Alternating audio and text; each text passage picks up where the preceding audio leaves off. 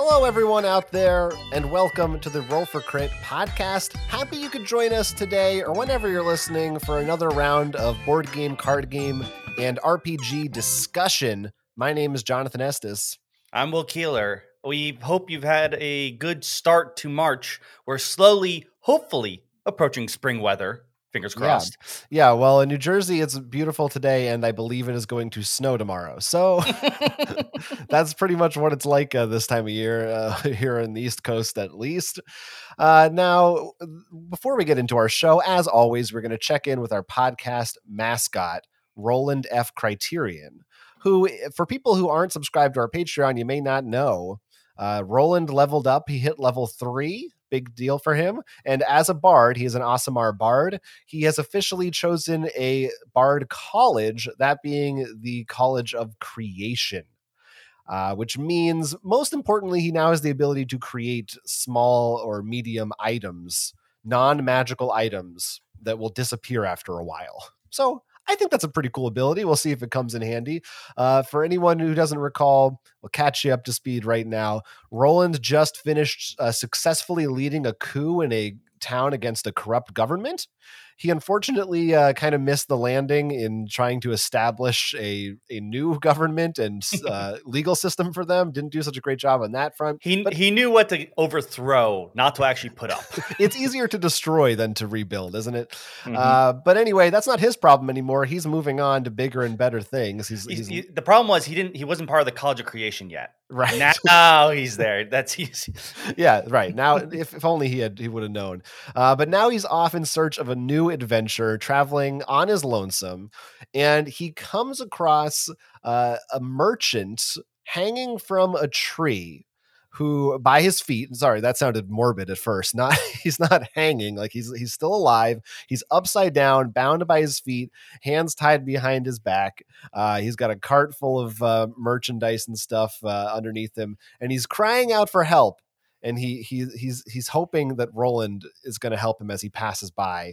Will Roland help him? How will he handle this situation? I don't know. That's why we brought a guest on this week to discuss board games and to help Roland out in this specific instance.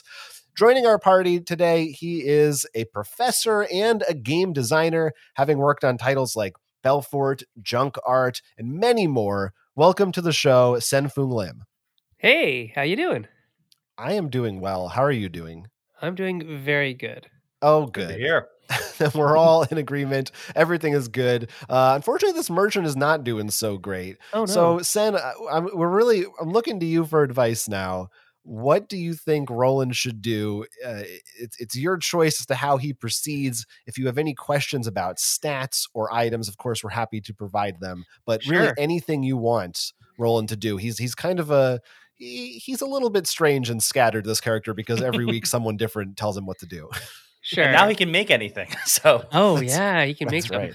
So this merchant, does Roland have a relationship with this merchant at all, or is there something about this merchant that Roland needs something?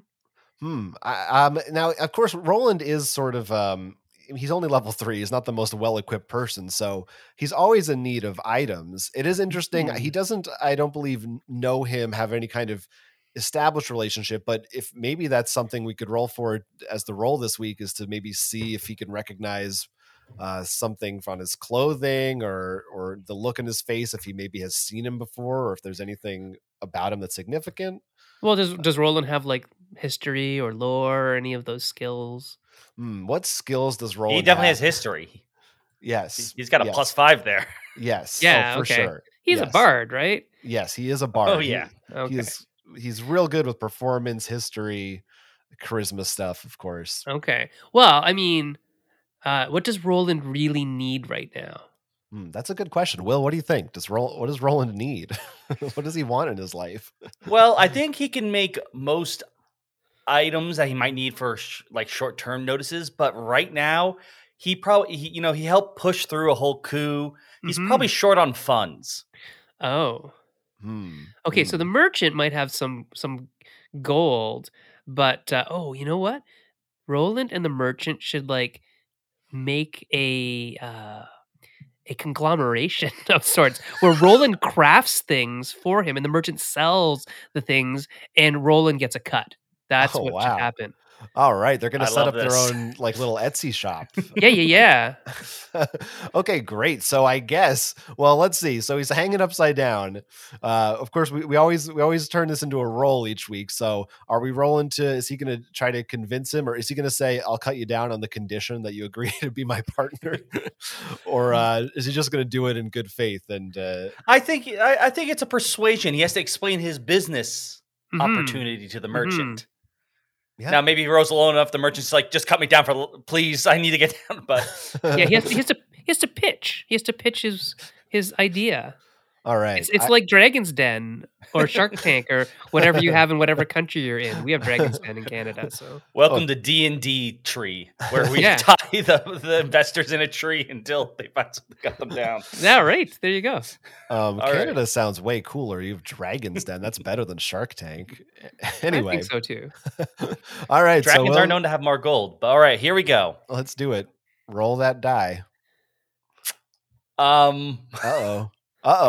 I mean, he has a great bonus. Yeah, he does. But maybe he should have cut him down first because he rolled a 2. Oh no. All right, so the merchant is very skeptical because Roland makes an impassioned speech, but it's while he's hanging upside down and the blood's all rushing to his head, and he's like, "Why is this stranger I don't know pitching me on a business plan when I'm clearly in need of help?" But he's not so put off by Roland that he's angry or scared. He's just kind of perturbed. So after some yelling, I think Roland will agree to do the cutting, help this guy out, and maybe he's like, you know what? I need you to show me. I need you to prove to me that you've got the business acumen or the crafting skills, I suppose, because I'll handle the business end of it to make this partnership work. And maybe that's what we'll figure out next week. But I'm excited for this new venture. Last 2 weeks haven't been great for Roland. Yeah, he's having some down, especially considering usually he gets off easy because we do charisma checks and his charisma is just so good. I think I need to train my dice. I gotta have a talk with them. Like, look, guys. I see. Yeah, but I like this path. I did not foresee this outcome, so I like what you did here, Sen. But anyway, that's enough tomfoolery. Let's actually talk about board game news. We're gonna head now to the news roundup. News roundup.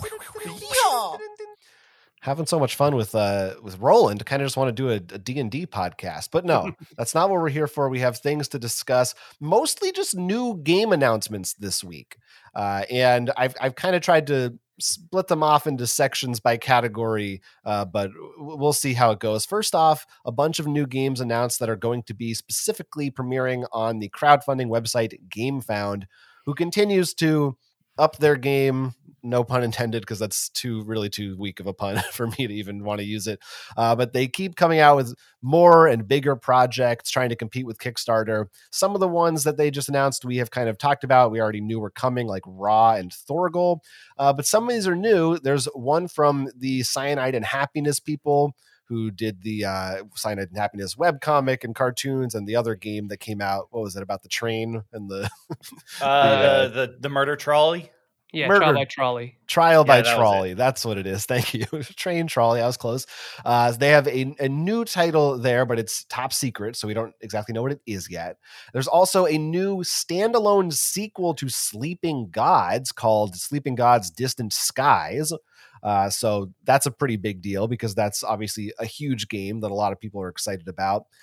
There's Andromeda's Edge, which comes from the designer of Dwellings of Elder Vale, as well as other games, but that was, of course, a big crowdfunding hit. This is a new sci-fi title.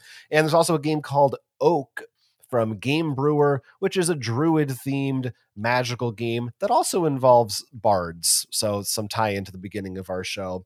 So a lot of big titles there. Sen, I'm wondering what you think about GameFound overall and like how you think they're doing, and if are any of these projects ones you're specifically looking forward to? That's a good question. So we were, I believe, the second or maybe even the first non-related GameFound project when we did Kingdom Rush Elemental Uprising almost, a long time ago, actually now, relatively speaking. And it did really well for us. So I think GameFound has the capability of really upsetting and maybe changing the game. Puns. We did it again. I know a little bit, and I'm really hopeful because I think Kickstarter does need some competition. Indiegogo really didn't make its mark in our industry, and I think GameFound being so focused on just games is really where we're going to see an interesting crossover to having publishers use this site. What we're going to lose probably are those people who just kind of randomly find that thing that, oh, that looks cool. Oh, I also, like the art on that. I'll just buy it. Because you're not going to get the crossover from other types of things like comic books and, luggage. I think luggage is a big Kickstarter thing, or utility jackets and things that are very popular on Kickstarter. They're not going to be on GameFound, right? Because GameFound is game only. So we'll see. We'll see if we get that crossover. That's a great point that I don't know that I've ever really fully considered. That I think GameFound is an excellent site, and but that is the flip side of being focused on one thing, is that you don't get the other people who aren't just looking for that one thing. Yeah, it's a really interesting problem that I think we have in the game industry in general. Typically, when I talk to people about marketing, they're like, "Oh yeah, ads on BGG, blah blah blah blah blah," and it's like, okay, you're yelling at the people who already know. Right. Marketing is actually forging new markets with people who don't know you. How are you doing that? I don't know, right? And so GameFound doesn't do that necessarily, right? It is games only, game centric, very in the community, very much. If you're a gamer, you might know about GameFound, but if you're anybody, you probably know about Kickstarter. So there's that difference, right? And we'll see. Yeah, we'll see. Yeah, I agree, because partially GameFound's website, one of the things that always bothers me when I do Kickstarter, for when we talk about later on in the podcast, there's a segment we talk about favorite crowdfunding. I can go, what's the newest things added? It's very easy for me to find these things. GameFound, I find it much harder. It's like they have pledge managers and stuff open, and it's like, wait, is it ongoing, or did I miss it? I can find it's a little bit, it's like you should, unless you already knew, like, when the next big Awaken Realms thing drops. You're saying because they have pledge managers sometimes for like projects that have already ended, right? And it's almost like it's just because you already knew, because you're already immersed in the world of gaming. Right. That's what I'm talking about, right? You're a cognoscente, right? You're like you're an insider, and it might feel good to be that, but it isn't really making the market bigger necessarily. Right. And that is the big thing about Kickstarter, right? It is, we use it because it is a amazing marketing tool. And correct me if I'm wrong, board games are still a big chunk of Kickstarter. Oh God, yeah, yeah. So it's huge. So it's definitely something where it's not like Kickstarter, like, okay, whatever, they're taking like a weird niche. This is something Kickstarter is going to have to sweat a little bit over. Yeah, and I mean, there's a lot of stuff that Kickstarter recently has done that have been questionable in terms of listening to the creators that use the platform and whatnot, with NFTs and the blockchain. Well, they're not doing NFTs, but the blockchain and whatnot. So we'll see how that pans out, and we'll see what the answer is in the end, right? Yeah, it's interesting. I mean, it's definitely all these projects. Some of them are pretty big ones. No doubt would have been on Kickstarter if there wasn't a GameFound. So they're definitely taking a chunk out. That's sure. Yeah. I mean, we almost made $1 million for the Elemental Uprising. That was like the second thing, and the first one we made over $1 million on Kickstarter. So it's not an insignificant amount of money that's leaving them. Right. Yeah. Well, any of these specific titles, are either of you excited about New Cyanide and Happiness or Sleeping Gods? Will and I haven't had the chance yet to play the original Sleeping Gods, but so it's a little early for me to be excited about another one. But it is cool. That's a pretty big one. Yeah, I mean, I'm always interested in what Ryan is doing. So Red Raven is a great brand in general, because it's like fully and wholly just Ryan and his family doing it, right? So it's Yeah. wonderful. Yeah, have you seen that? Maybe it hasn't come out yet, but it was on The Kickstarter, movie? the documentary. Yeah. Yeah, I haven't seen it yet, but I know who the person who made it, so I'm interested in seeing what it's all about Yeah. because Yeah. it's just a cool idea. Pretty cool stuff there. What about you, Will? I mean, it's got a dinosaur on it, and it's a single player big story. Of course, I'm gonna be excited for that. I haven't played the Cyanide Happiness. I definitely think they fit along with the sort of Cards Against Humanity style games, which I thought it's you not did that try playing the. I played like once, but I mean, I haven't like really. It was like a demo during convention. Got it. Yeah. So it's like they're not terrible. It's just maybe not my excitement, like what I'm most excited to try out. Right. We talked a little bit about Thorgal, so I'm interested in that. I'm weirdly curious about Raw, mostly just because it's like one of those games that usually everyone's like, "Oh yeah, we've all played it." And it's one I haven't, so it's like, "Oh, there's a new one." We have a lot of those actually in our in our back catalog that are shameful, and this is one of them. No shame. It's opportunity, not shame. That's right, and it looks great. No, you reap the benefits because you wait long enough, a newer version comes out. And hopefully it's a better version, but the art, at least the look of it looks great, I think. Yeah, it's Ian O'Toole on the graphic design, so we'll can't go wrong. Yeah. So these projects are launching throughout the rest of the year. We'll put a link to the announcement, and you can follow them all at GameFound, and we'll see. It seems like they certainly show no sign of slowing down. It seems like everything I've seen. Has there been a GameFound project that wasn't successful? I actually don't know what their success rate is, but it seems like because they focus on certain ones at any given time, I always see them reaching their goals. So that is also a good point. I mean, it is sort of semi still beta, right? It's not like wide open, full throttle. So are they cherry picking? Maybe. Right. Are they working with like vastly successful publishers? So let's see. Cyanide and Happiness, yes. Portal, yes. Andromeda's Edge. So Cardboard Alchemy did huge numbers in the last couple of games they did, and Luke Laurie is a known designer property, so that's great.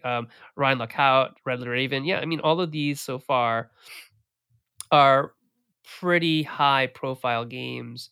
Right.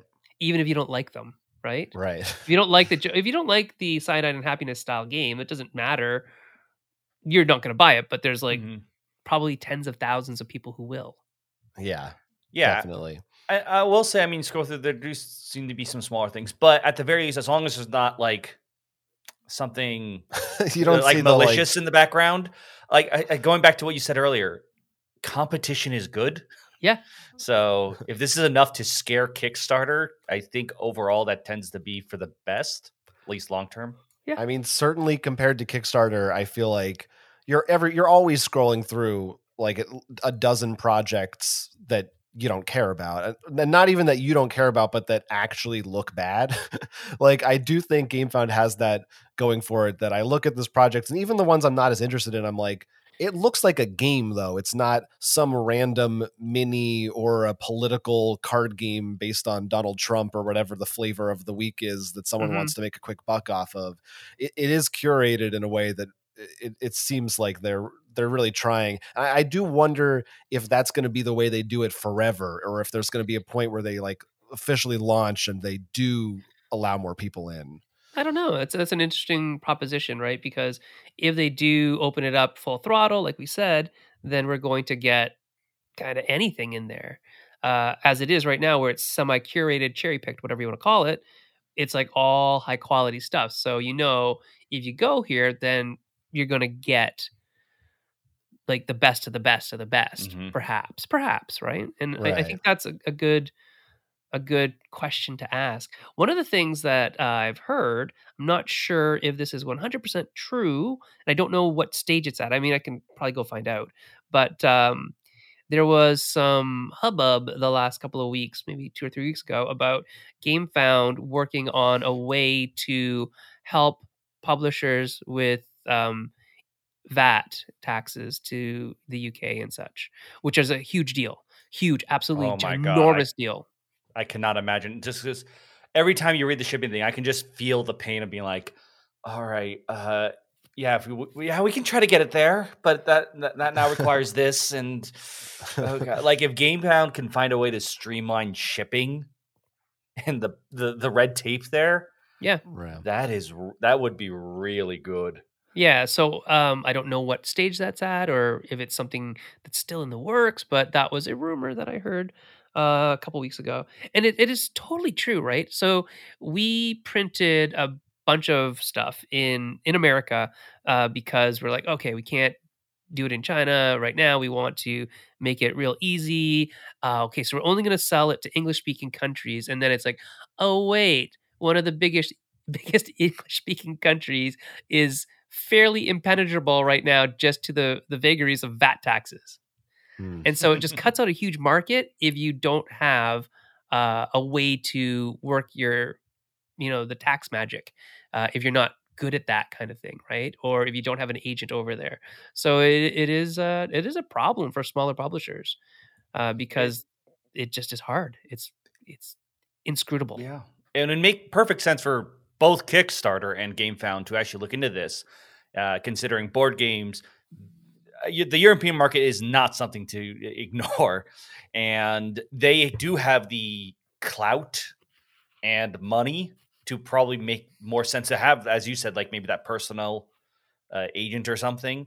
So if you are someone who's a little bit smaller, you can be like, no, we got you. Look, here's how you get it over there. Yeah, that's all you need. Yeah. It's the shipping situation is messy, and it doesn't seem like it'll get easier anytime soon, but be great if these companies would play some kind of a role in making that a little bit easier.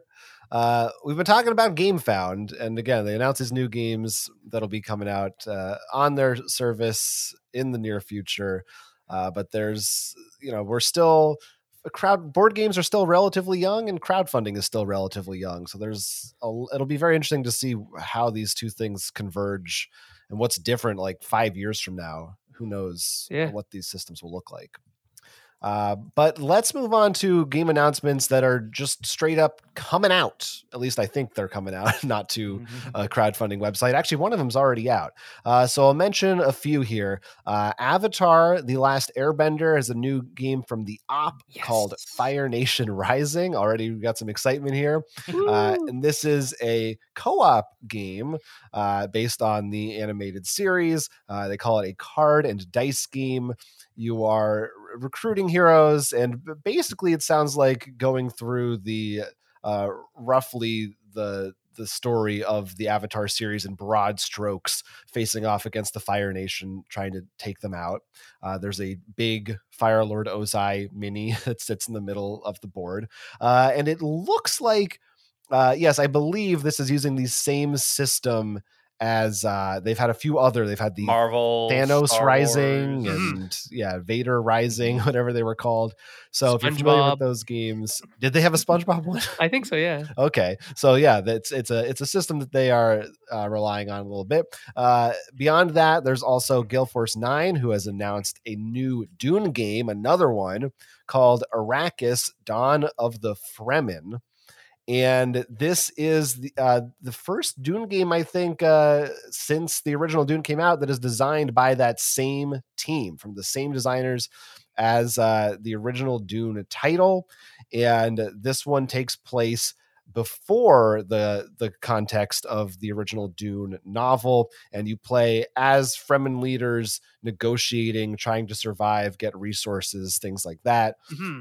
And then third, I'll say there is a new Exploding Kittens game called Mantis, based on an Oatmeal comic. It involves mantis shrimp, and it's a simple game, I think, in the vein of Exploding Kittens, wherein you are flipping cards over and either taking them for your own score pile or trying to mess up other people's score piles by trying to predict what the color of the card will be when you flip it over. So there's a few games, 3 games that really have almost nothing to do with each other. But I'll start back with you, Sen, because I know you have the privilege of actually being someone who has worked with the Avatar IP. Yeah, many times. So tell me if you can, a little bit about what that's been like. Obviously, you're a fan, and what you think about Fire Nation Rising, or what that franchise maybe could do in the tabletop world that hasn't been done yet.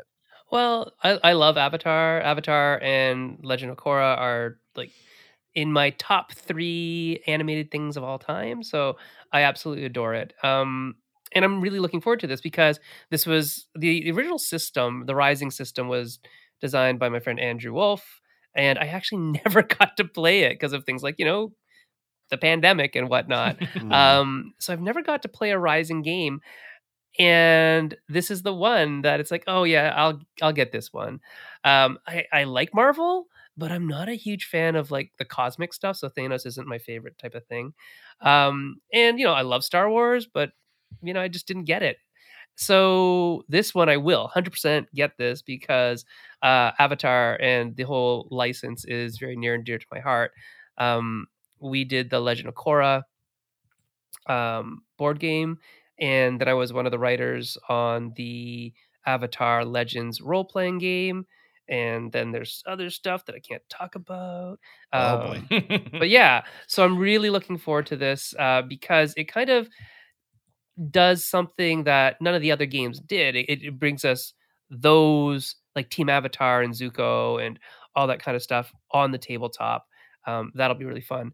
It's really neat to see underserved fandoms get their due, like get the game that they deserve or get something. Oh, this is better than what we ever thought it was. So I don't know if you know the numbers that we did for Avatar Legends, but it's like the biggest Kickstarter RPG ever.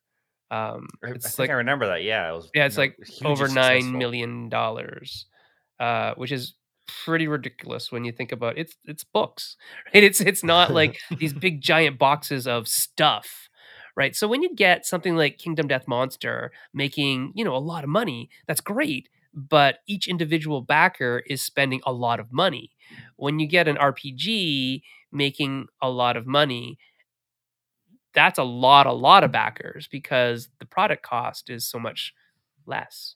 So it was just a real testament to how much people like their IPs that don't have anything, right? So Marvel's great, but it has like, you look around the corner and you can find a Marvel something.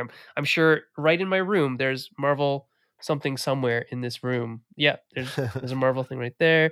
Oh, but there's also Godzilla and Scooby Doo. You're always and 6 my feet God, from right? some kind of Marvel related. Right, product. exactly. But the thing is that a lot of people really like Avatar and never got anything for it because a lot of the stuff that existed was, maybe very kidified because it was Nickelodeon, right? And then now, we don't need to go over how Korra was treated during right, its exactly, last right? seasons. Oh my gosh.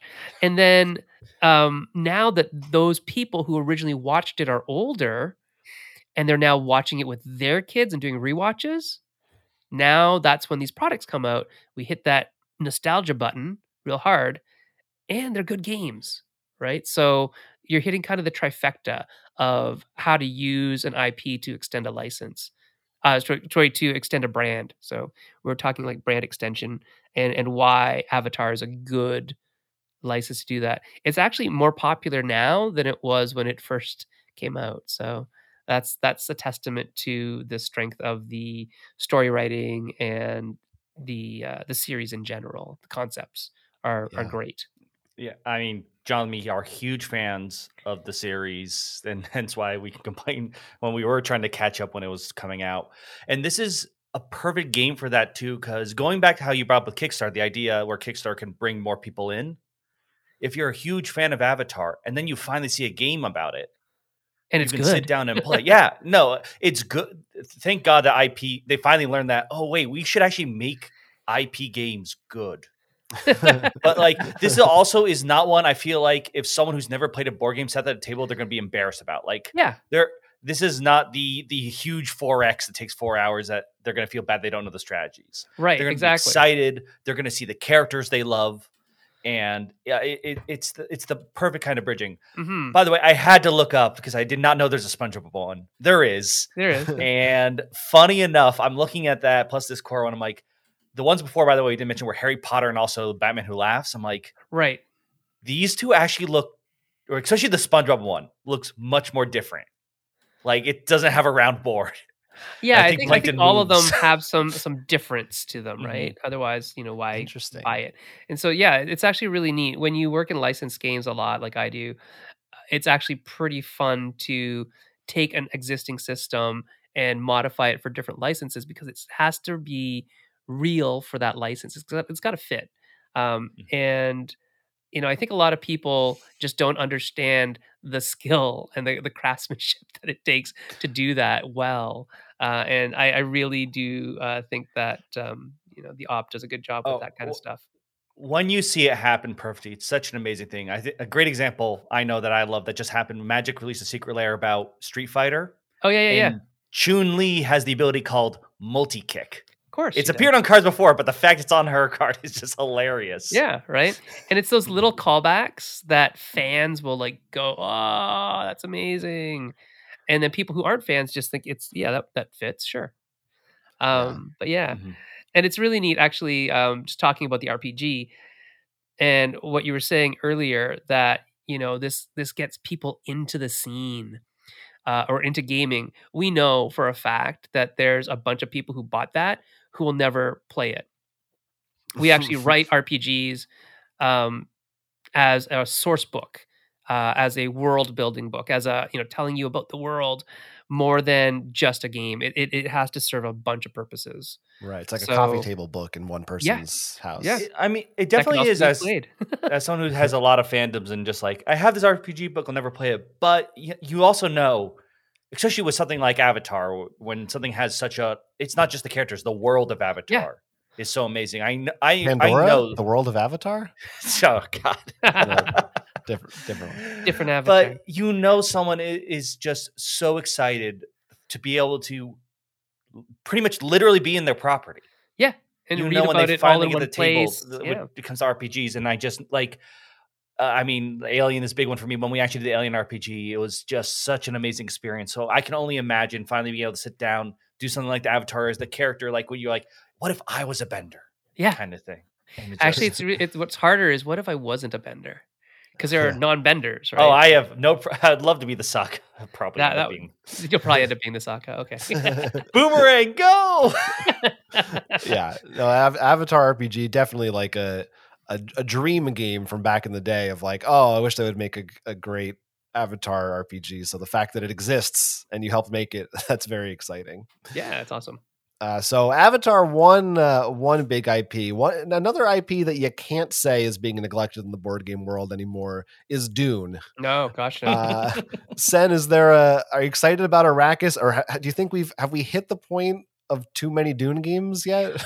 No, but I think my only comment about this is I hope they add some color to the board. You mean besides the color of sand? It's super sandy. It's super sandy right now. And I mean, there are many shades of sand, perhaps. I mean, I get it. But no, Yeah. I actually haven't played the new Dune game yet, the 2019 one. So Imperium. Imperium. Again, pandemic. Being in Canada and in a city where a lot of my friends who gamed actually moved away. Because it's usually we're a university city, the city I live in, and so most of the time it's like they come, they do their PhD, and then they leave. And so a lot of the gamers that I know have gone. And with cons being mostly in America and me not really wanting to travel quite yet, I haven't got out to play Imperium, but I would like to. I think Dune's a wonderful IP, and this looks interesting. Because I'm always interested in the extensions, right? Like I talked about brand extension. This happens before the novels. That's fascinating to me, right? It's like, oh, that's cool. How much more story can we tell within a game about a world that we want to explore more? A game is a perfect way to do that and tell you a little bit about the history without having to wait for somebody to write a whole novel about it. So I am fascinated by that as well. And I hope it's good. I mean, I'm looking at the creator, the game design list here, and it's like, oh yeah, those are like, top tier people, so it should be great. I definitely like that they're doing the prequel thing a bit more because my biggest worry with all the Dune games is as much that it's flooded per se, but it's more that it's because of the movie came out. They're all part one. Yeah, right. And that's, I think, the more dangerous aspect where you're overloading only one part of Doom when there's so much more. Granted, apparently after I think book 3, no one wants to talk about. Right. Some people do. The fringe weirdos shouting at you outside of the library or whatever. But yeah, it is pretty cool that these designers are working on this, and they're certainly mining every possible cool aspect of the world. And hey, if people are Dune fans, and I think there's a lot of overlap too between Dune and board gamers, so it makes sense that they're doing it. Also, worth noting that all the movie stuff sure is happening, but this game looks like maybe the look of it is a little more inspired by the movies, I think, but it's all original artwork. It's not you're not seeing Timothée Chalamet or whatever. Yeah. I'm more thinking like all the previous games we've seen. Like, okay, that's cool. Still first movie. Right. As someone who look, I have not read the books. I know you have, Jonathan. So it's always that like I know there's more though. Yeah. So sometimes like you've seen most of it. that's pretty much what there is in the first book. The worm sands, you got it all. Yeah, that's pretty much what's there. And then Mantis, not exactly my cup of tea, but this one, Mantis from Exploding Kittens, is actually available at Target right now. They announced it, and that's where it is exclusively. Anyone have specific thoughts or excitement for the Mantis game? It does look colorful and wacky. Yeah, I mean, I'm all in for trying any game at least once. That's fine. I'm also really trying to explore the ideas of how do you make a game stick in mass market. That is a hard nut to crack. It's way harder than hobby because you have to aim for a certain level of knowledge and you can't go above it because there's just only so much background knowledge the mass audience has about games, and you can't go much further because you'll kind of break the barrier of their tolerance, right? You'll pass that threshold. So it is always fascinating to me how a game hits mass market, sticks, and has legs past that. So, and I like Mantis Shrimp because they can do some cool stuff. So there you go. Oh, apparently, yeah, Mantis Shrimp are crazy in real life, but. If for anyone who wants to try and like understand that, try to explain a game to people who've never played a game before. Yeah. Like, because as someone I have realized, and this is a great example I've failed, I used a word thinking it was just a general word. And then Jonathan's like, is that from Magic the Gathering? I'm like, no, it's not. It was. I'm just so used to certain terminology things that I forget that Dirtle. The word was dirtle, and at least me and one other person are sitting there like, did he mess up a word? Is that a word? No, I don't know. That was just a general term, but apparently it's magic. But like that kind of like you might not understand. People might not know what a deck building means, or even drawing a card and stuff, and just you don't realize until it happens. And you're like, oh no. Well, it's funny because my friends, game designers, they're like, oh, we didn't realize that we had to teach people like when they're making kids games. Because they don't have kids and they were kids a way long time ago. Like, oh, I didn't realize we had to explain how to roll a die. It's like, yeah, kids don't know that. Kids don't know how to roll a die. I mean, compared to some, not compared. If you look at some of the Reddit threads on Board Game Subreddit, there are still arguments on how to roll a die. Sure. Yeah, also true. That's a tough one. I wonder if Mantis will, break through in terms of mainstream. It's not. I wouldn't think it's quite as marketable as Cats, but I guess if it says Exploding Kittens on the side, people are still gonna be interested in it. I will say, because I do like his art style in his comics. I would love for him to make a game though that's much more, because he does some really like deep, thoughtful comic or like much more. Well, does he have anything to do with the design of them? I thought they just took his comics and ran with it. I'm sure because a lot of them are Kickstarter, he could probably just like, hey, do you guys mind if I just do this really weird game? Maybe. Like that's I don't know about the existential crisis of running. I know Eric Lang is now involved with Exploding Kittens, so there's a good chance he had a hand in this game. So that's worth noting. So that's Mantis, which is out there at Target right now. And then real quick, a couple of kind of expansion or add-on content announcements. Terra Mystica is getting a big box for $150. It includes the base game, 2 expansions, and a solo mode in a box that they say is just a little bigger than the original box, so nothing that will take up a whole shelf.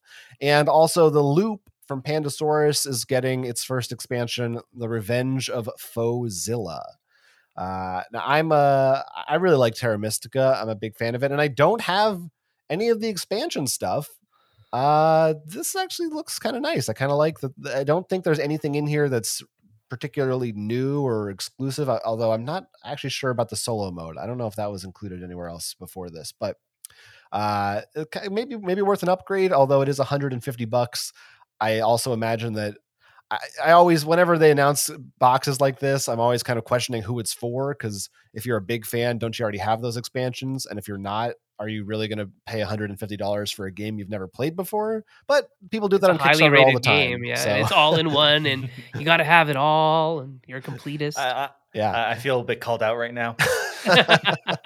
Yeah, I mean, we've all done it on Kickstarter. I tried not to do it. I actually didn't do it. I think it's over right now, but the Unsettled Kickstarter, I was really on the verge of doing it, and I was like, I just don't think I want to spend $200 right now for a game I've never played. Well, that's it, right? If I get a game on Kickstarter, it's always all in, because I don't want to have to look for other stuff. Right. I just don't want to do that when I find out, oh, it was really good, that one thing that you didn't get.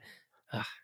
Or worse, when sometimes I'll just, I'll buy something here and there, and then when the next Kickstarter comes up, I don't remember which things I have or I don't have. So like I have backed Kickstarters and bought the same expansion twice because I just forgot I had it somewhere. What you do with that is you sell that, and now and your old copy of Terra Mystica, and now you can get the big box. There you go. That's the strategy. Will, you actually a good one. I know. Yeah, we'll see. Will, I know you played the loop. I didn't. So is this Foezilla? Are you excited about the idea of more content? Yeah, I'm really curious. I thought it was a really fun game, a bit random, but just that right amount where it's almost silly. You can just laugh at it. So I like the new player characters. It looks like one actually is like Viking twins. Mm-hmm. So it looks like you control two. That looks fantastic. I'm curious what in the world Foezilla actually will do. Yeah, who knows? It's a good cooperative game that is very punny, so I'm in for it. All right, so that one is releasing August 3rd, I guess, just in time for Gen Con this year, probably. And the Terra Mystica box is available for pre-order today, I think, or soon. And that is all the big new game announcements. For some reason, there were just a bunch of them this week. Let's talk about games that were also announced and are currently funding in our Kickstarter Pickstarter. Oh, this one looks nice. It's nice. It's nice. What about this one? Kickstarter Pickstarter. All right, so there's a handful of new projects this week, as there always are. Sen, is there anything on Kickstarter, a particular project that you are backing or that you're just excited about? Could be from this week or could be something from a few weeks ago that you want to talk about. Well, I mean, I do have to talk about a couple. So Monster Pit from Elzra Games, they are kind of local to me. My friends work for them. And it's just really nice to see them keeping on putting out product in the world of Catacombs, I guess, was the original game that they came out with a long time ago. And so I'm really just happy to see more Canadian publishers doing more games. I think that's wonderful. And then the other one is Motor City. Motor City, a strategic engine building roll and write game. I love that it's an engine building in Detroit, where my friends are from who made the game, the designers of Fleet and Three Sisters. So that's Matt Riddle. So yeah, right. It's going to be awesome. So yeah, I think there's a really artful way of making roll and writes, and they seem to have kind of hit on it. And I have not. So I don't have a roll and write game. That's one type of game I haven't made yet. And I try to make one of each type of game and get them published, but I haven't hit on something like that. So I will probably get this just to learn from it because I really did like Fleet the Dice game. And I think they have a great style of linking up the dice roll and writes to a thematic engine and all that kind of stuff. And this is their own publishing company now. So I want to support my friends. There you go. Yeah, I like the looks of both of these. And yeah, it's always great when you see a roll and write too that looks like it has something unique to offer Because there are a lot of pretty unique roll and writes, but there are also sometimes when I feel like a lot of them fall into the same general sort of flow. To me, I think the thing is roll and writes. I love them all, but a lot of them are much lighter. I feel like we're starting them to be like, no, we can dance with the bigger games. We can be complicated. We can hurt your brain. Yeah. Some of the lighter ones still hurt my brain. But yeah, that one looks cool. Motor City, which is $29, and then the other one you mentioned, Monster Pit. I think worth noting that it is set in the Catacombs universe, but it is not a dexterity game. No. Does not involve flicking. That is right on the Kickstarter. It's very funny. To be clear. Very clear. Yeah. They're like, please. You could flick the pieces, I guess, if you want, but it's not gonna it's not gonna help you any. Might actually just annoy your friends. But I think that's good. Is this the first Catacombs game that has broken out of that genre? I thought they had one other ones with cubes. It was the other game that they had was not really dexterity, but building things. There's like if you dropped it didn't matter, you just get to rebuild it. So yeah, not really a dexterity thing, but more of like a cube building, like 3-dimensional spatial rotation. Catacomb cubes, that's what it was called. Okay, there you go. So Monster Pit, that one is $67 Canadian. We'll keep it in the native there you go. native currency. Yeah. Both good picks. I think those look pretty interesting. Will, what about you? You got a pick? Yeah, a big one that caught my eye was The Fog, Escape from Paradise. This is it falls along the sort of cataclysmic event of something terrible happening, an evil fog, and you need to try to get your people to safety first. The board is going to be randomly organized with obstacles as well as the survivors, the villagers. But they're not yours right away. You're going to then draft which people you want, which I thought was very interesting. Not simply like, oh, my red guys are on the field. You might be like, ooh, I like that one for that power, but I'd rather have them in this position. And you're going to be using them to, as I said, to use each one's have special powers that may do different things, trying them on different boats, which score differently. As the fog is slowly rising, reminds me a lot of is a Bézier game with the water level rising. The one with the airships? Or yes. Whistle Mountain? Whistle Mountain, thank you. The idea of just the line slowly creeping up on you. Right, okay. And of course, if you're caught in the fog, it does not end well for you. I thought you were going to say Forbidden Island. Has there ever been a good fog? I wanted to ask you that because you said like this is an evil fog. If I think the Pokemon move is good. Okay. Fog of War, the worst. Hate when there's Fog of War. Silent Hill, that's obviously bad. Bad fog. The Mist, I guess you could argue is fog, but that's definitely bad. You know what's a good fog? In Cloudy with a Chance of Meatballs, the pea soup fog. Okay, all right. I'll give you that one. I think it was pea soup, or is that just the rain? I don't know. The fog was something. Anyway, so this game is The Fog, Escape from Paradise. Has a pretty unique look to it for sure. Yeah, it's interesting. And that one is around $37 US to back. I think the one that I will pick this week is this game called Hamlet. Not related to Shakespeare in any way. This is Hamlet, a small town, specifically by definition, which does not have a church. And is that what it means? That is the definition according to this Kickstarter page. Mm-hmm. All right. Well, things I've learned today. Awesome. In British English, a small village without a church. Is Shakespeare's Hamlet an atheist? We won't read into that right now. But the goal, actually, the end of this game is you building the church. So by the time you're finished with it, you have made the title irrelevant. That's awesome.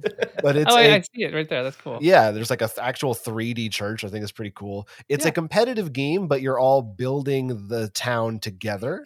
So you all are placing your own tiles, and they aren't like they have different shapes and sizes. There's no grid, so the town's I was just noticing that. Every time. I would back this just because of that.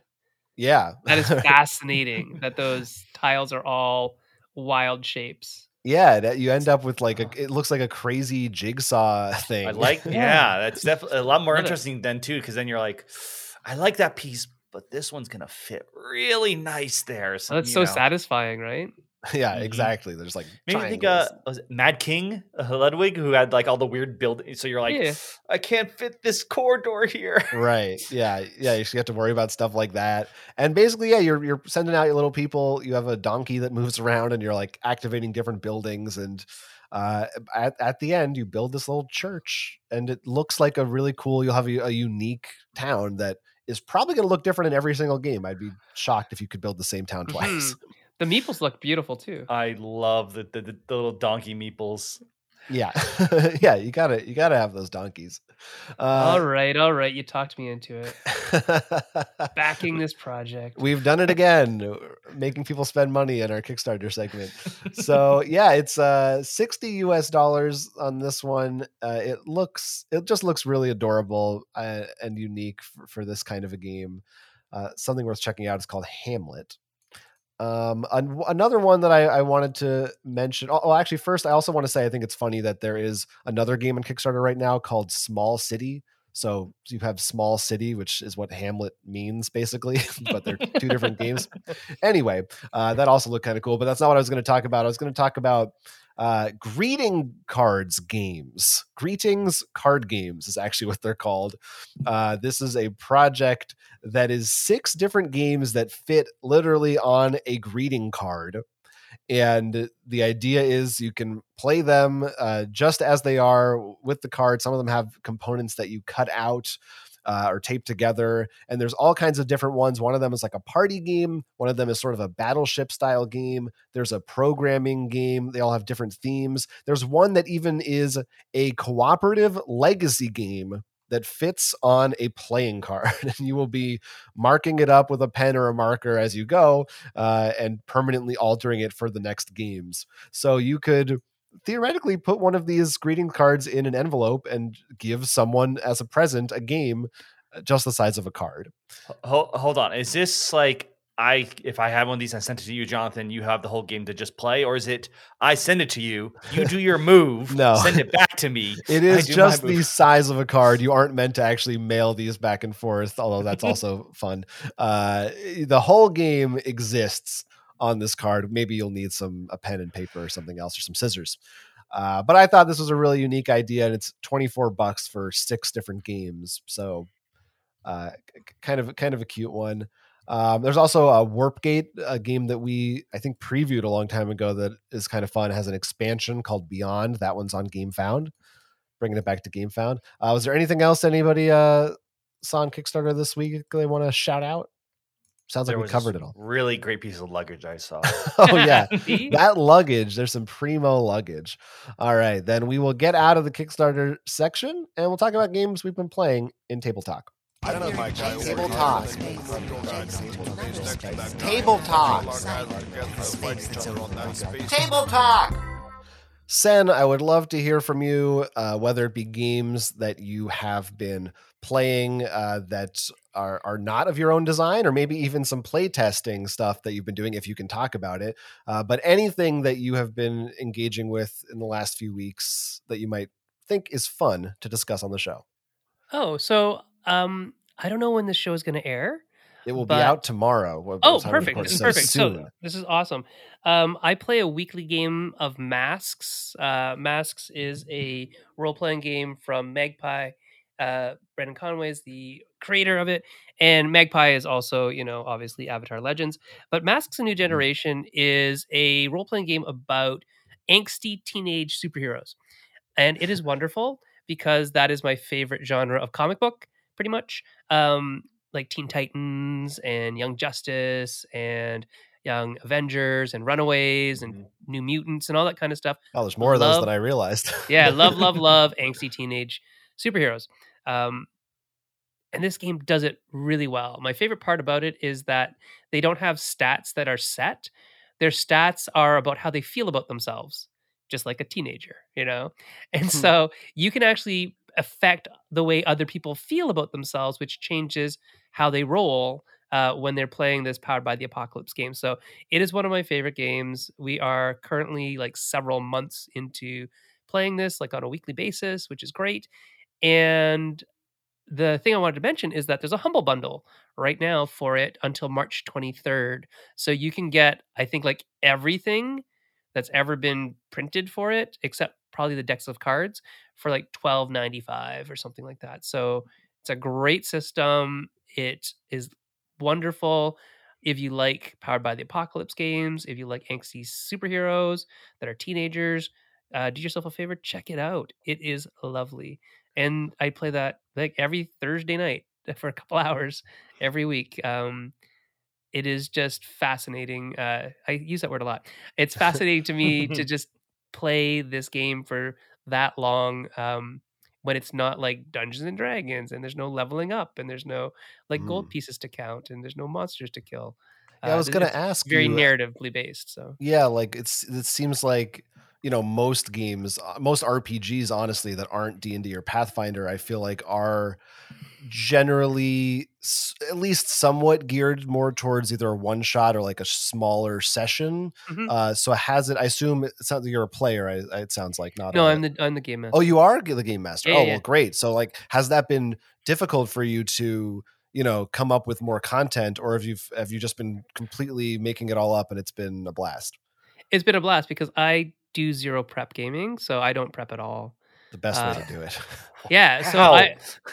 I just ask my players what they want to do, and then we do it.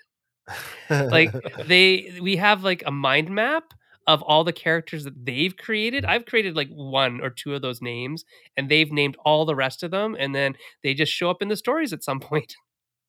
And it's wonderful. It's beautiful, because that's actually how the game is started. You create this, like the backstories of all your characters, like how did you first meet, what's the name of the villain you fought together, you know, that kind of stuff, and it just balloons out from there in such a organic and beautiful way that the players are responsible for a lot of the narrative that's created, and the GM is just basically kind of putting obstacles in their way, you know, that kind of thing.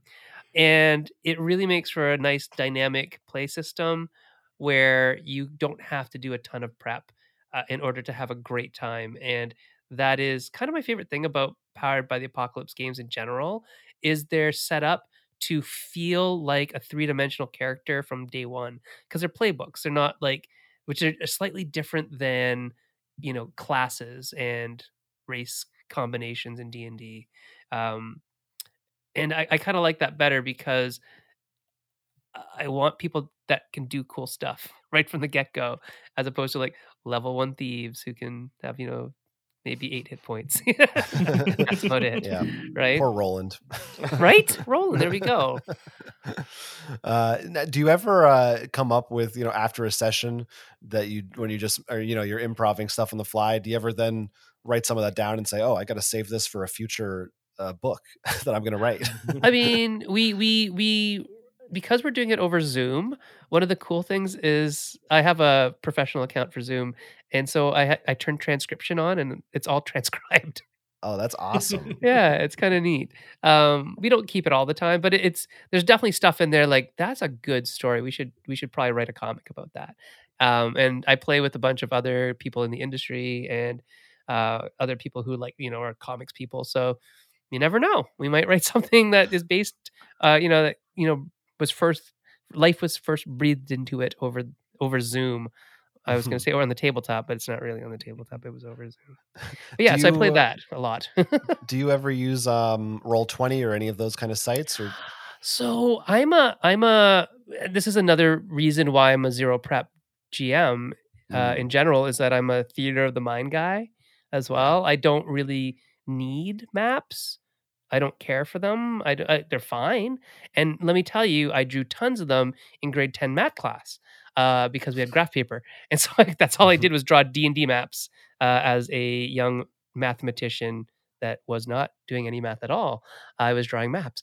And I love them, but I don't need to play on them. Like, I don't need figures. I don't need any of that kind of stuff. And I'm not saying need in a bad way. Like, if you like them, great, use them. They look beautiful. I suck at painting. That's not part of why I want to play a game. I don't necessarily need that as part of the lifestyle choice of a game. I want to spend more time telling stories with my friends than I do wanting to like calculate how many hexes am I away from, that forest, or how many, grid squares can I run before the dragon breath cone of cold hits me. That doesn't interest me as much as a fluid narrative where we're all co-creating the world around us. I think that's what I want to play it.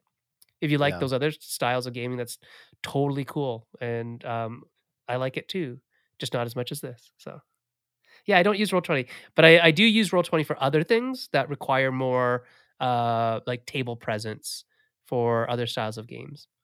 Yeah, makes sense. I'm right there with you. When we would play D&D over Roll20, and I would do sort of like a middle ground where I would kind of draw a map for certain scenarios, mainly for combat and stuff, but it wouldn't be like exactly the most detailed map. But I feel like if it were up to me, I'm happy just saying like, you want to know where you're at? Ask me and I'll tell you, and just go. Yeah, for it. or where do you think you're at? Right. Yeah, even better. So the other thing is I play with a lot of people who aren't min-maxers. They don't really care about experience points or whatever.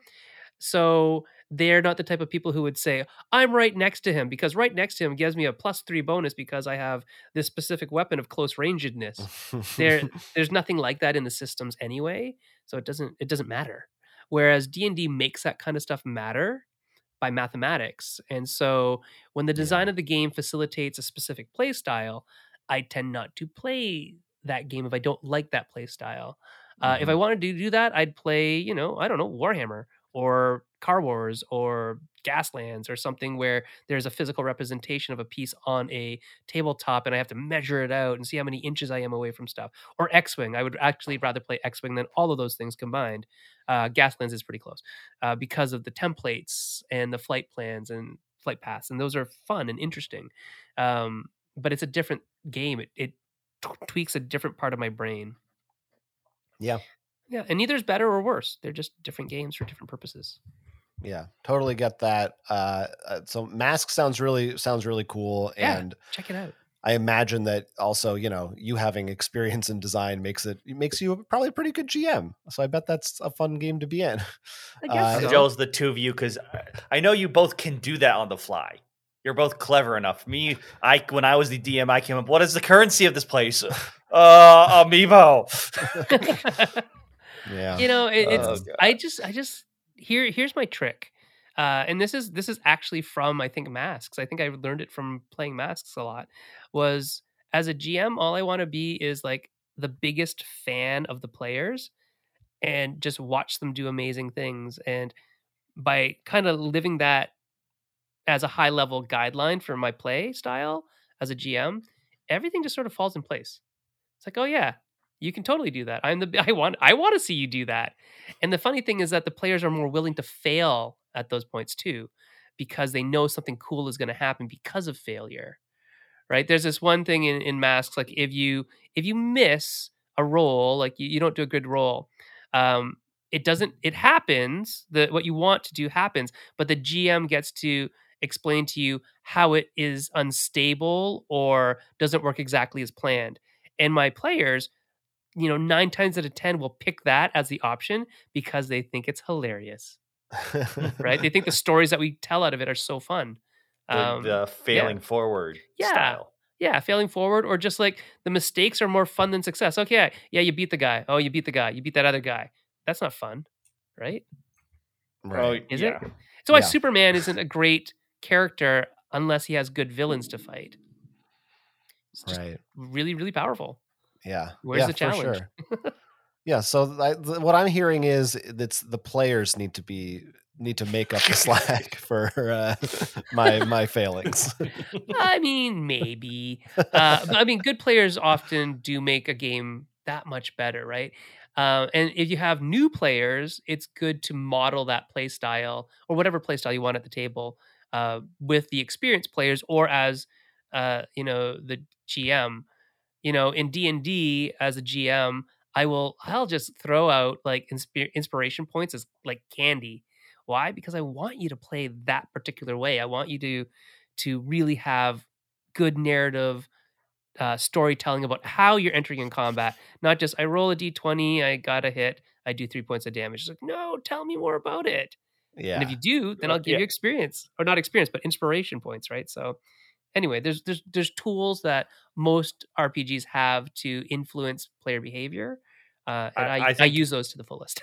I think a big one for D&D that I love is the idea of using, I forget what it's called, but it's what you use, Jonathan. It's you don't earn Milestone XP per se, system. milestones. Mhm. You're not, you don't have to be like, all right, how much XP did I get from killing these goblins? All right, that's 5 goblins. It's just you're leveling up what goes to the story, so you don't have to think about that as a player. You can feel much more. You're connected with the storyline, and when it comes to those inspiration, it becomes a lot more fun if you are throwing them out, especially if it's like they didn't just I swing. If they went like I look at the goblin and say, "Your head is mine," Yeah, which I often say. And just like the extra little bit is always just it makes everyone more excited to be at the table. Mhm. Yeah. 100%. And then, of course, they fall forward because they rolled the 2. Yeah. This is good. I love this discussion. I love thinking about this kind of macro level GMing and stuff. I think is really fascinating. Glad to hear your input on it. Besides Masks, is there anything else you've been playing lately that you want to talk about? Root. I love Root. Always good. Root is such a good game. And I just got, speaking of Root and Magpie, I just got the Root role-playing game in the even mail. better. So that'll be hitting the table sometime, I hope, because I'm really interested in playing in that world. I think so Root was probably my favorite game of, the year it came out, 2019, 2018, whenever it came out. It was such a breath of fresh air in terms of just art style, play style, everything. I want to like Vast, and Patrick is a very good friend of mine, but I don't like Vast because of how it's designed. It's a little bit too, you have to know how everything plays in order for you to play at a good level in Vast, and I just can't. But Root took that idea of asymmetry and sort of said, okay, let's do that, but have some more commonality between all of the play styles. And that for me was like, yes, that is chef's kiss. Let's play this, and let's play it like forever and ever. Amen. And so I back anything that's Root all the time. My oldest son, without me even telling him this is a good game, he took that to play with his friends, and they play it like incessantly. They play Root and they play Oath, and they love all of the stuff that Cole and Patrick are putting out. So yeah, that is. I just got the new Root expansion and the Root Marauders, and then the RPG. So both of those will hopefully be hitting the table as soon as physically possible. So will you be running the Root RPG? And if not, what are you planning to play as? I probably will be the one who runs it because I'm the one that owns it. So that's usually the forever DM. Yeah, and the thing is, like, so here's the deal, right? As a person who is normally the GM or DM, that's why I have that style of no prep and theater of mind and biggest fan. Like those 3 things together allow me to kind of throw a session together really quickly, get people going, and build the world out as we're playing it. It's really, really organic and exploratory. And I'll often ask the players, like, what do you think happens in this room? Or, because they're wondering, what happens in this room? I said, well, what do you think happens? Well, I see this. Oh, cool. Tell me about that, right?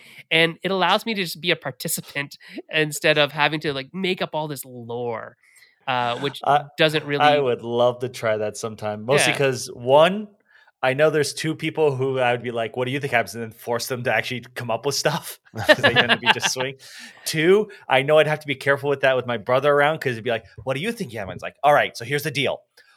Coca-Cola like fountain on the left, like water slides explode from the right. And then from the center, a giant hamster arises. I'm like, you just walked into a 7-Eleven, man. Parameters must be set. Yeah. And I mean, that's the kind of thing where I think everybody has to sort of subscribe to an oeuvre, right? A kind of, this is where we agree to play in. This is a world where this happens, but this doesn't happen. And once you get there and some agreement, then I think it's a really good way to play those styles of games where it's more about the story and the experiences versus like rolling specific dice or knowing how many d6s of damage you do with that particular sword in that hand, but it's different when you hold it in the other hand. Like, that doesn't matter really, right? Yeah. Yeah, definitely. Well, Sen, I'm ready to subscribe to your RPG design newsletter. Let me know when that's up and running. Yeah, I will. I love hearing about it. I think it's really cool.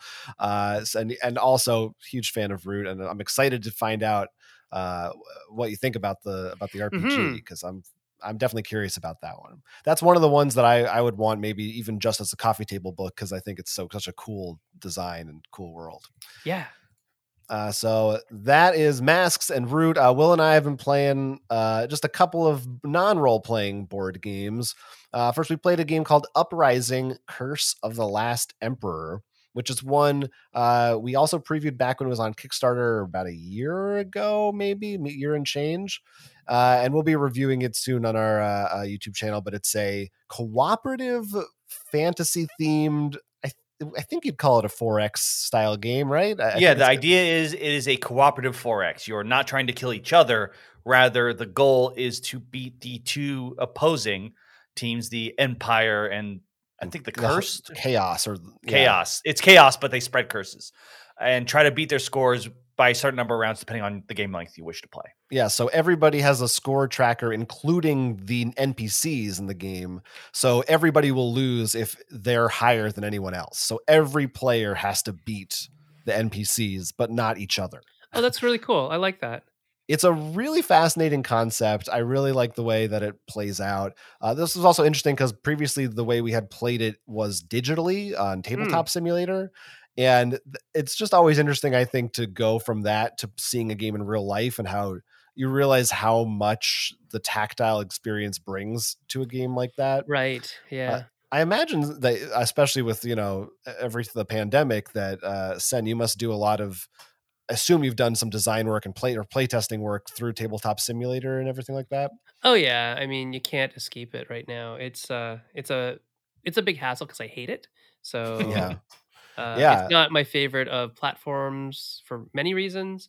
Also, it is clunky. It actually adds time to the playtime because it's just clunky. Like you can't flip cards as easily as you can in real life. Right. And there's a lot of stuff, I think, just problems with making games virtually that are supposed to exist in the real world.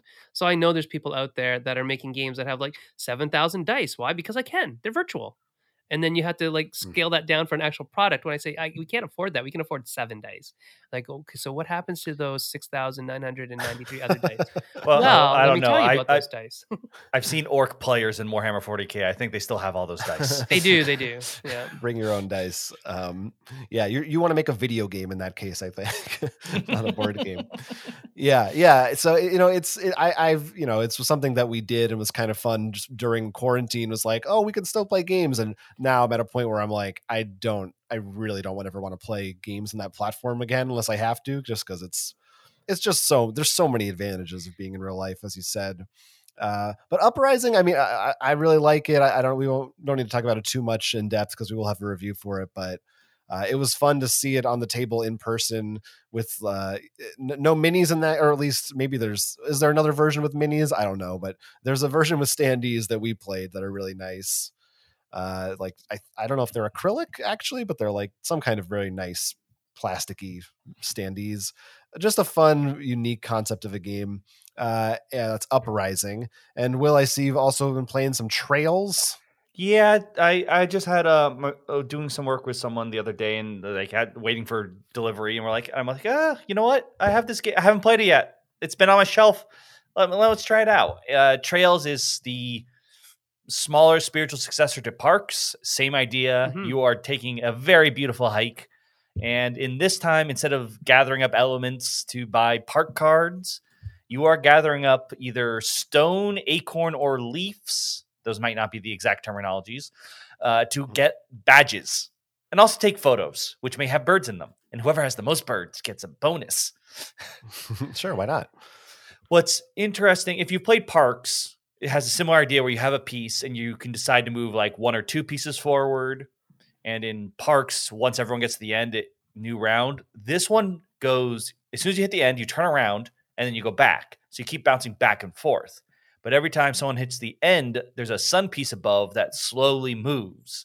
And as it leaves the tile, it turns it to its night side, giving it a new power.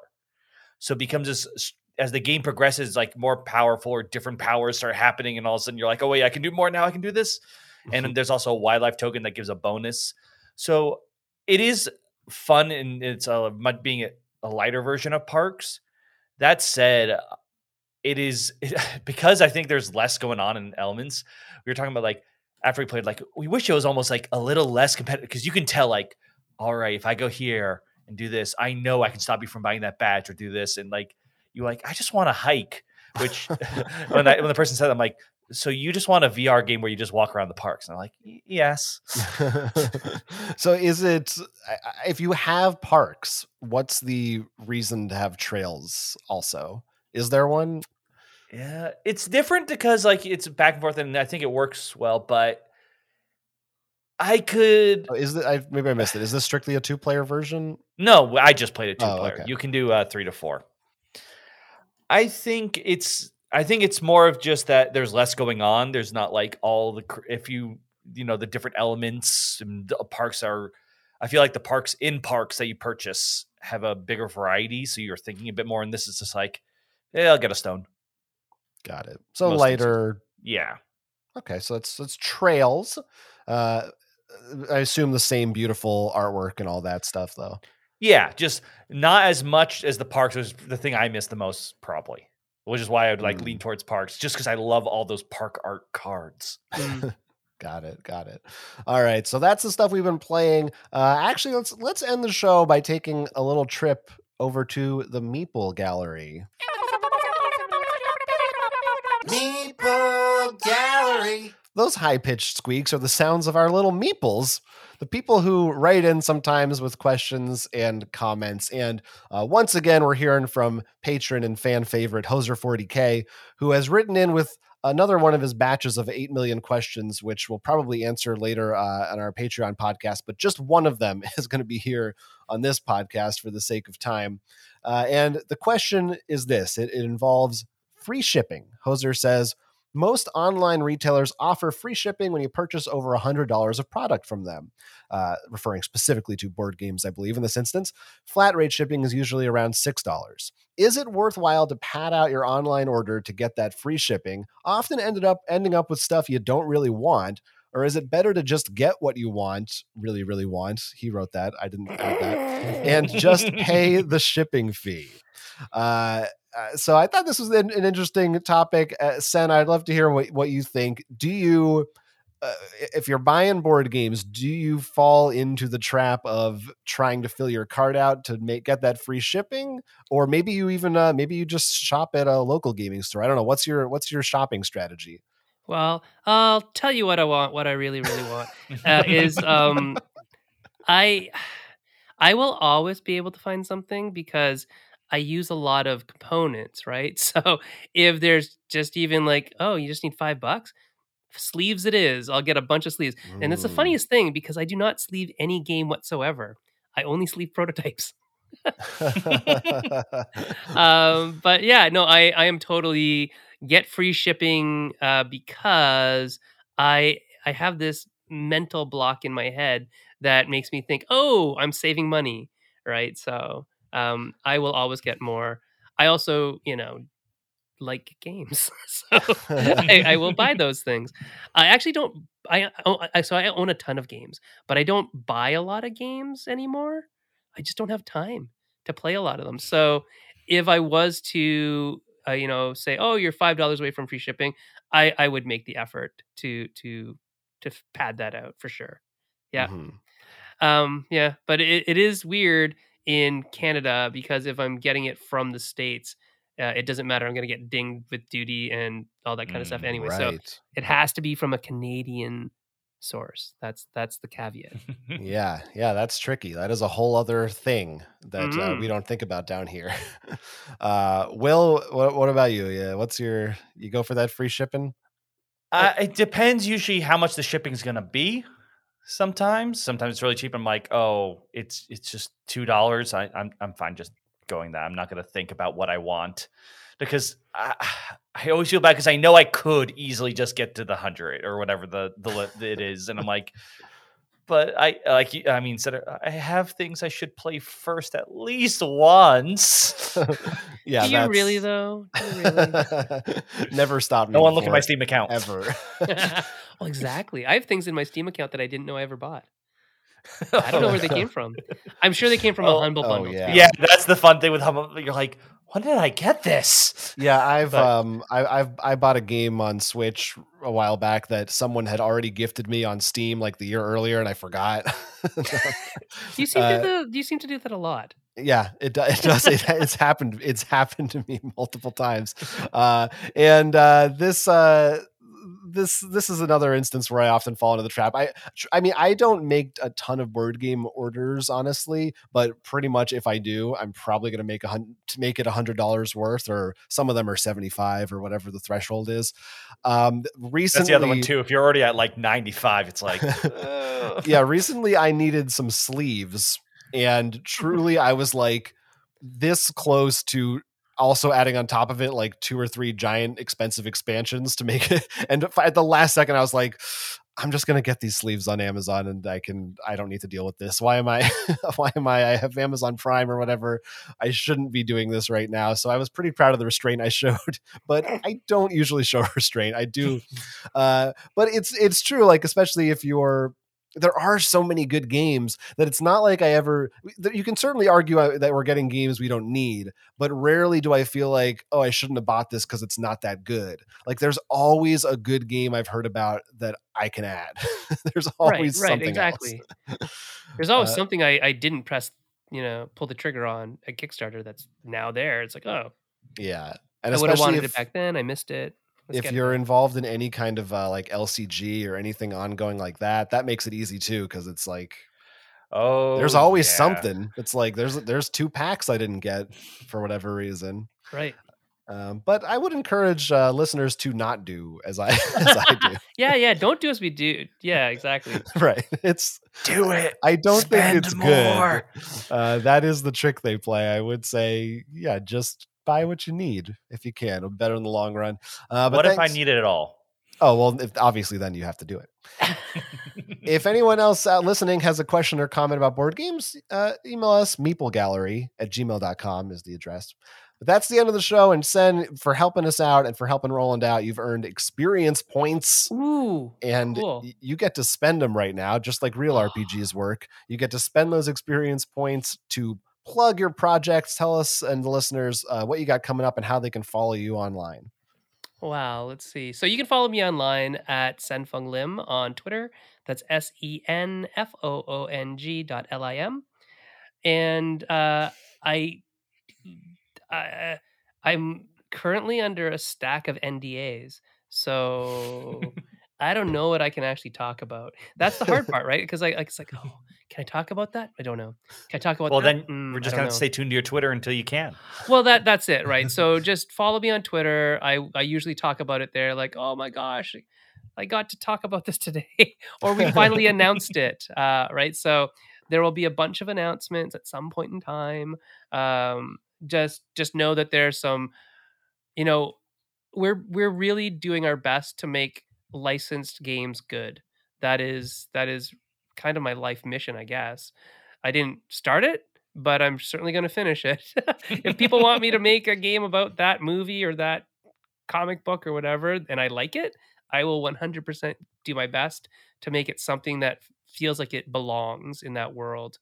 And I think that's kind of where myself and Jay and Alara really have got a good level of skill, is taking the essence of an IP or an instance from an IP and making a game out of it that feels like it belongs in that world. So there you go.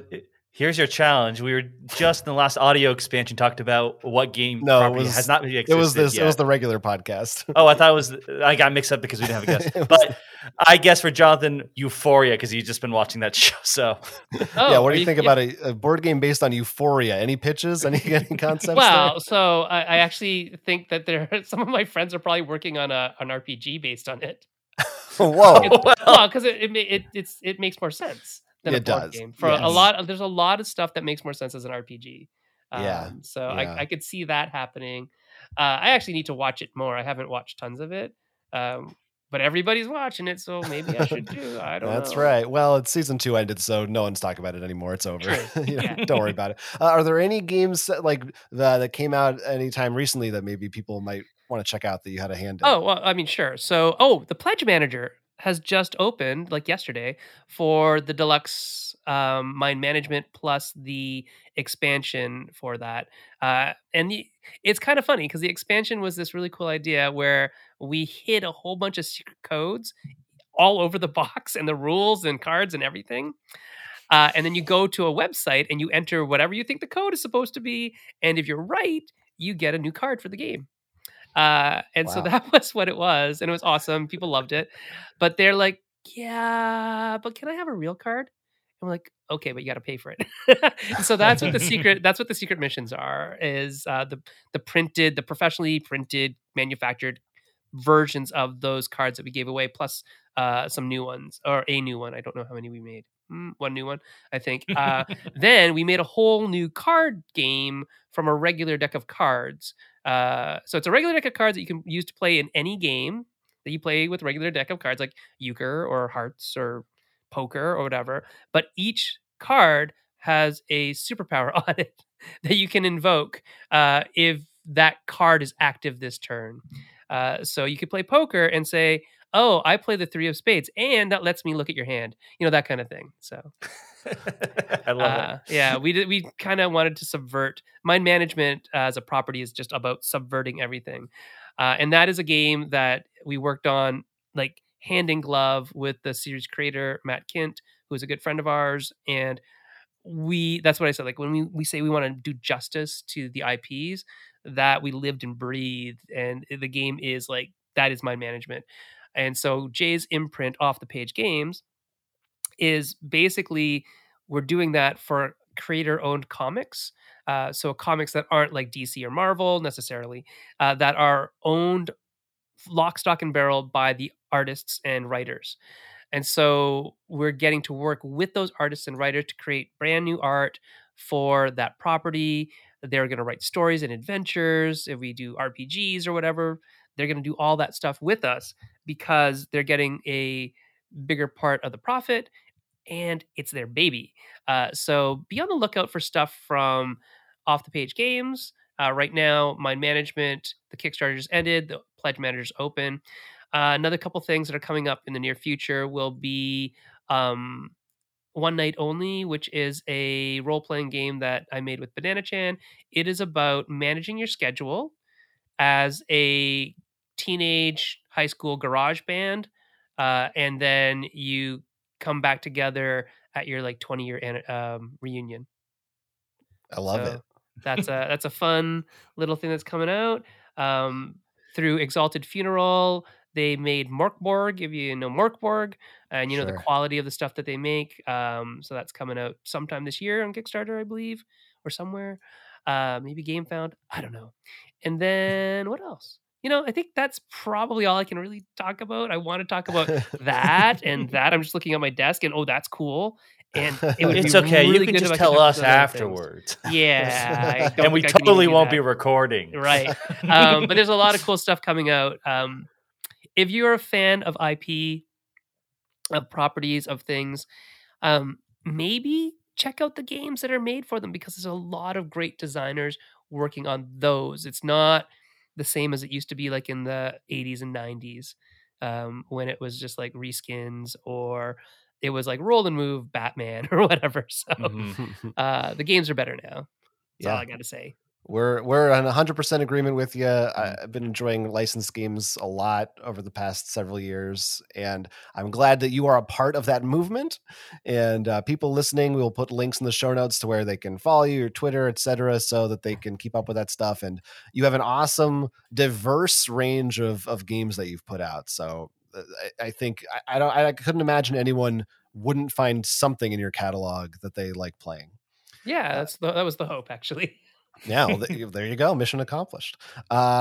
Listeners, if you want more Roll for Crit, go to rollforcrit.com. You can find our YouTube content and more over there. You can support us on Patreon for our bonus episodes, patreon.com/rollforcrit. Or you can rate and review us on iTunes. Again, you can also email us with questions or comments at meeplegallery@gmail.com. But Sen, thank you so much for being on the show. It's been awesome to hang out and chat with you for a little while. And hopefully you have a good rest of your week up in Canada up there. Hope it's not too chilly. No, it's actually been pretty nice. Thanks very much for having me. It was wonderful talking with you. Thank you so much. Happy to do it.